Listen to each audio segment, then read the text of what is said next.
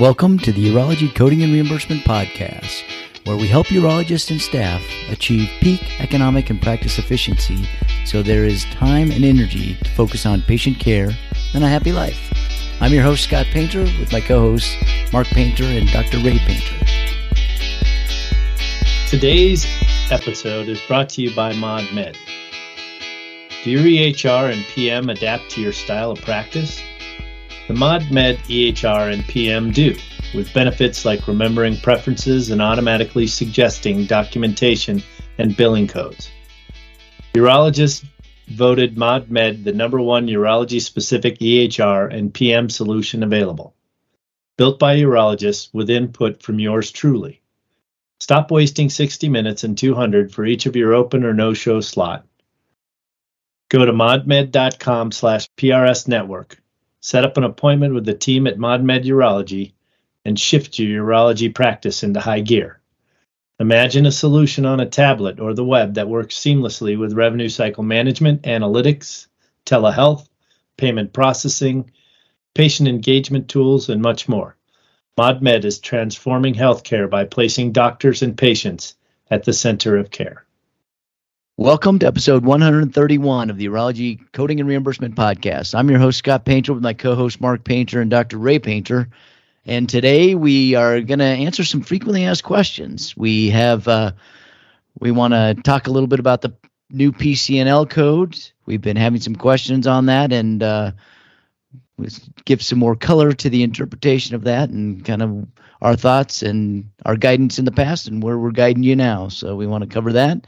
And then we want to talk about urodynamics, a specific question we got regarding urodynamics and clinical denial.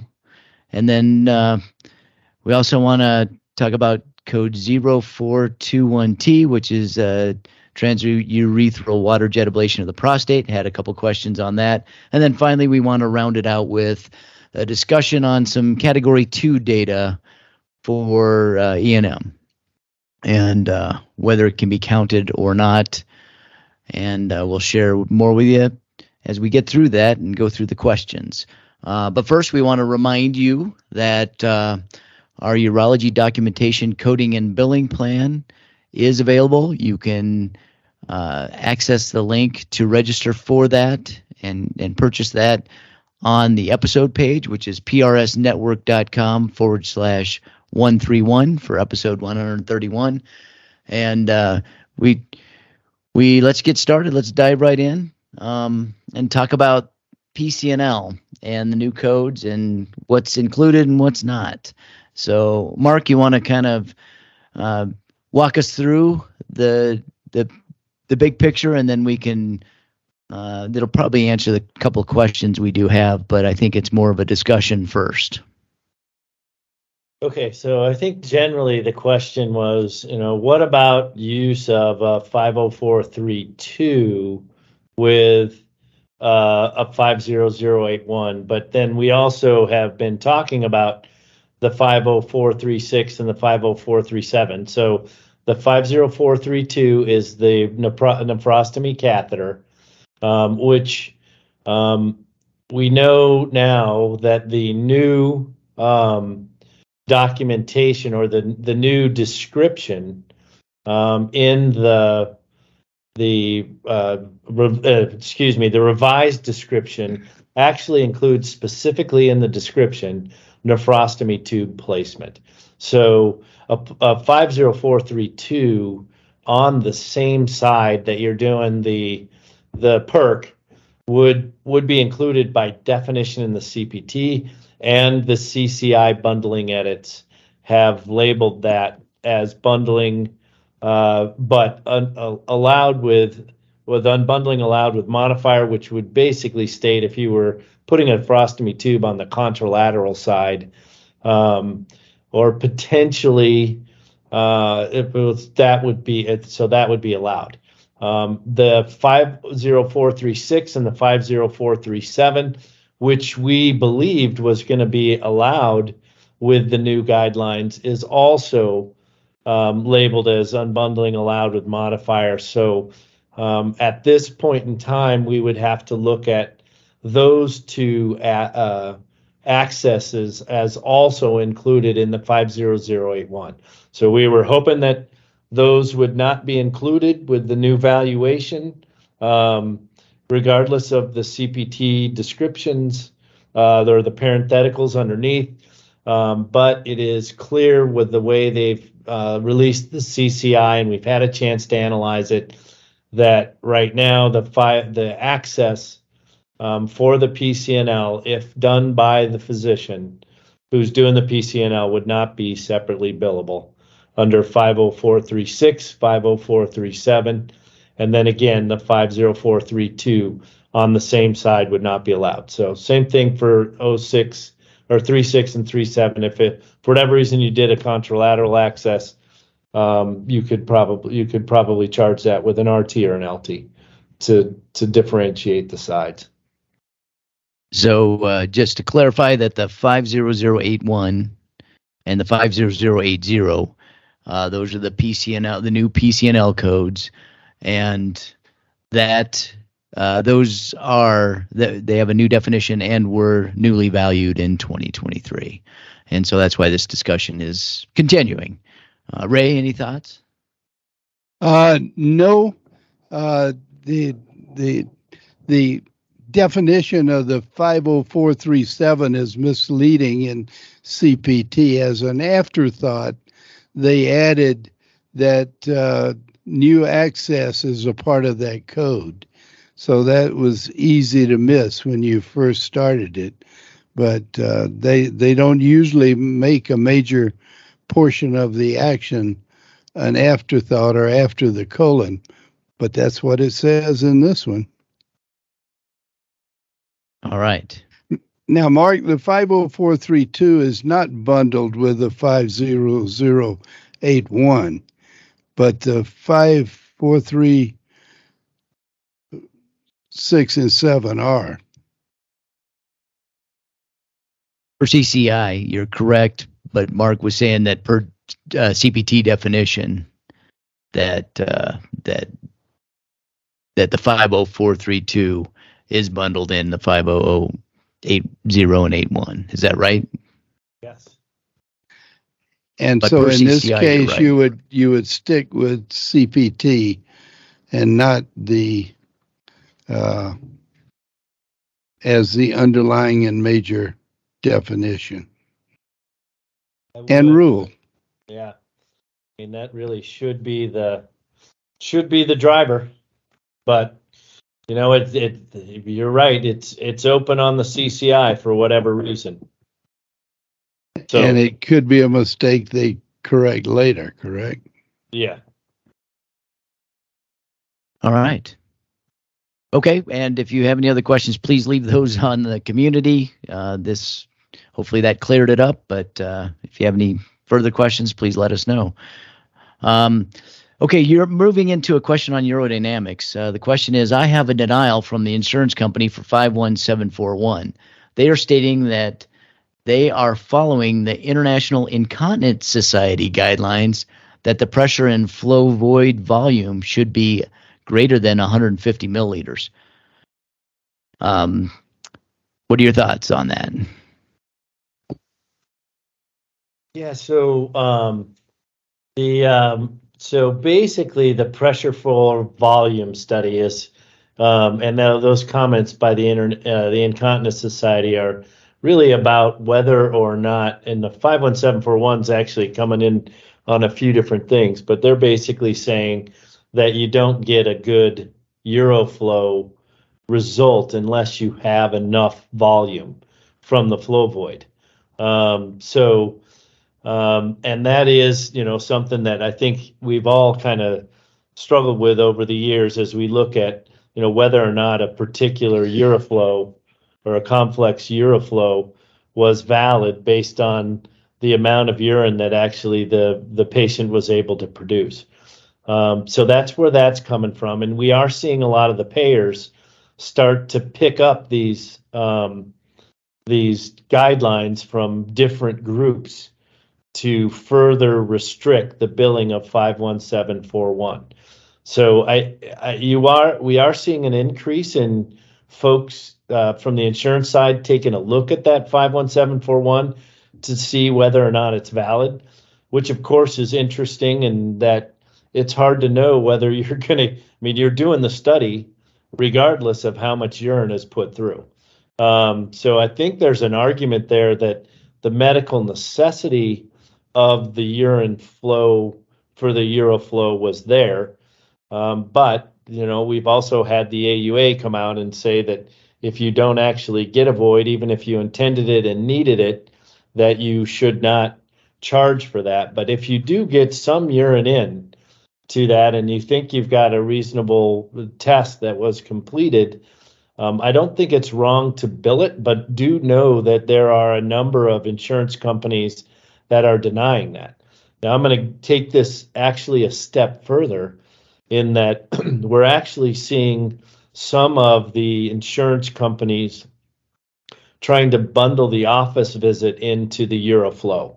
And that one's been another issue that's out there, that they're looking at the medical necessity and they're looking at the volume of the void by denying the E&M code. So it's kind of a backwards way to do a chart review relative to the validity of that particular study. So what I'm going to encourage you to do relative to the Euroflow is make sure you document the reason why you're doing it, and record what the urine volume was, and of course your regular voiding data relative to the Euroflow. And then the last thing I will add in all of this, and we've talked about this a little bit before, is that the complex Euroflow build with a full urodynamic study. That one's starting to get denied, and the AUA has kind of agreed with that denial if the Euroflow is not done prior to the actual urodynamic study. So you want to make sure that you document, if you are doing a Euroflow on the same day as urodynamics, that you actually document that that was done prior, and the reason for wanting to record that Euroflow for that particular patient. So it's a lift now for a very small paying code, but with good documentation and good documentation templates, you should report them, but you should absolutely watch what the payers are doing and understand what the process flow needs to be in order to get paid for that. Ray, any thoughts on that? Well, just to second what Mark has said, be in and lock it in by documenting clearly how the Euroflow impacted your decision making. If you can do that, why, you've got a solid argument that it was valuable and should be paid. All right. Okay. Let's move on to the next topic. 0421T, which is the transurethral water jet ablation of the prostate. We had a question come in. Does anyone have guidance on the billing pricing for 0421T? Medicare doesn't have a fee schedule, but that doesn't mean they won't pay it if billed. Thank you for your help. Mark, any guidance on that? So, like any code that is and is a status C, and which is the status assigned to a 0421T. That is considered to be carrier administered or carrier priced. So in those circumstances, the carrier may or may not have an established price for that particular code programmed into their system as an edit. So what you want to do as far as developing your fee is what you would typically do with an unlisted code. go back to something that is of similar effort and time for the physician. So, maybe it's the something similar to a Resume, but maybe it requires more physician time, so it needs to be higher priced than the Resume. Or maybe you look at it as slightly, with less physician time and effort relative to the laser TURP, for example, and you could set your fee then relative to your laser. So pick a code that is close in time and effort. And, from the physician side of the equation, make sure you're matching up the globals for your fee, because most likely, although, again, that water vapor therapy is carrier administered and the global period is not established, the carrier does have the capability to establish that global. So I would pick a 90-day global type procedure like my Resume or my laser TURP or something along those lines, instead of valuing it similar to, say, something like a UroLift, because that has a zero globe. So pick something that's relative, pick something with a global to make it close, and then establish your fee that way, and then kind of watch and see what your payment rates do with a carrier. If you get the same rate every time, you'll know it's programmed in to the system. And then the other thing I'll add on there is the Medicare system, of course, consists of Part A and Part B. Part A actually does have a price for the 0421T because it was assigned to an APC group. So when you're doing this in the ambulatory surgical center or you're doing the hospital system, the issue is established price. So you want to make sure your fee is above that. Ray, thoughts? No, I think Mark gave good advice. No, nothing to add. All right, agreed. And the follow-up or a second question that came in is, can you add a modifier 22 to the 0421T if supported? Yeah. So I don't see any restrictions officially that would not allow you to report a 0421T with a 22 modifier. But at the same time, without an established price, that 22 doesn't necessarily mean much, kind of like the unlisted code.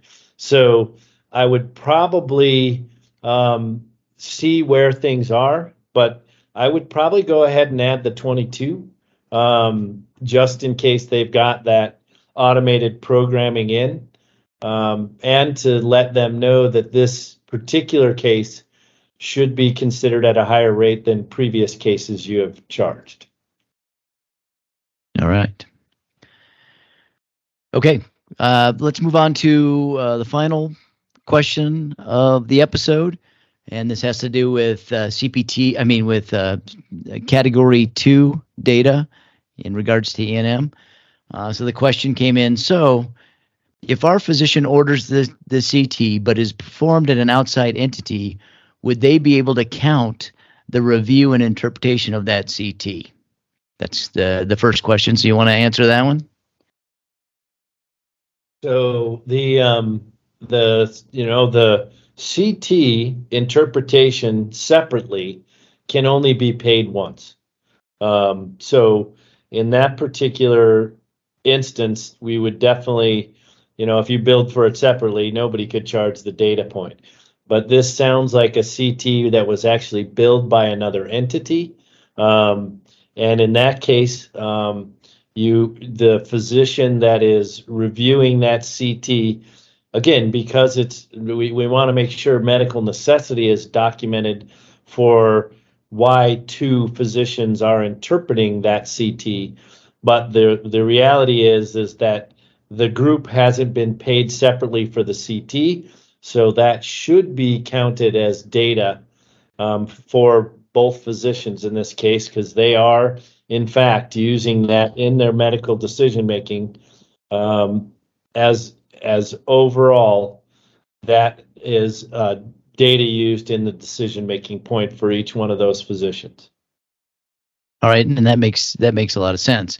Now, there's a second follow up to this that is a little bit more in the gray area, at least for me it was. Also, if the ordering physician does review and interpret the CT, but then refers the patient to one of their partners in the same group for a procedure or surgery, and that physician documents that they have reviewed and interpreted, who or how could that be counted as a Category 2 data point?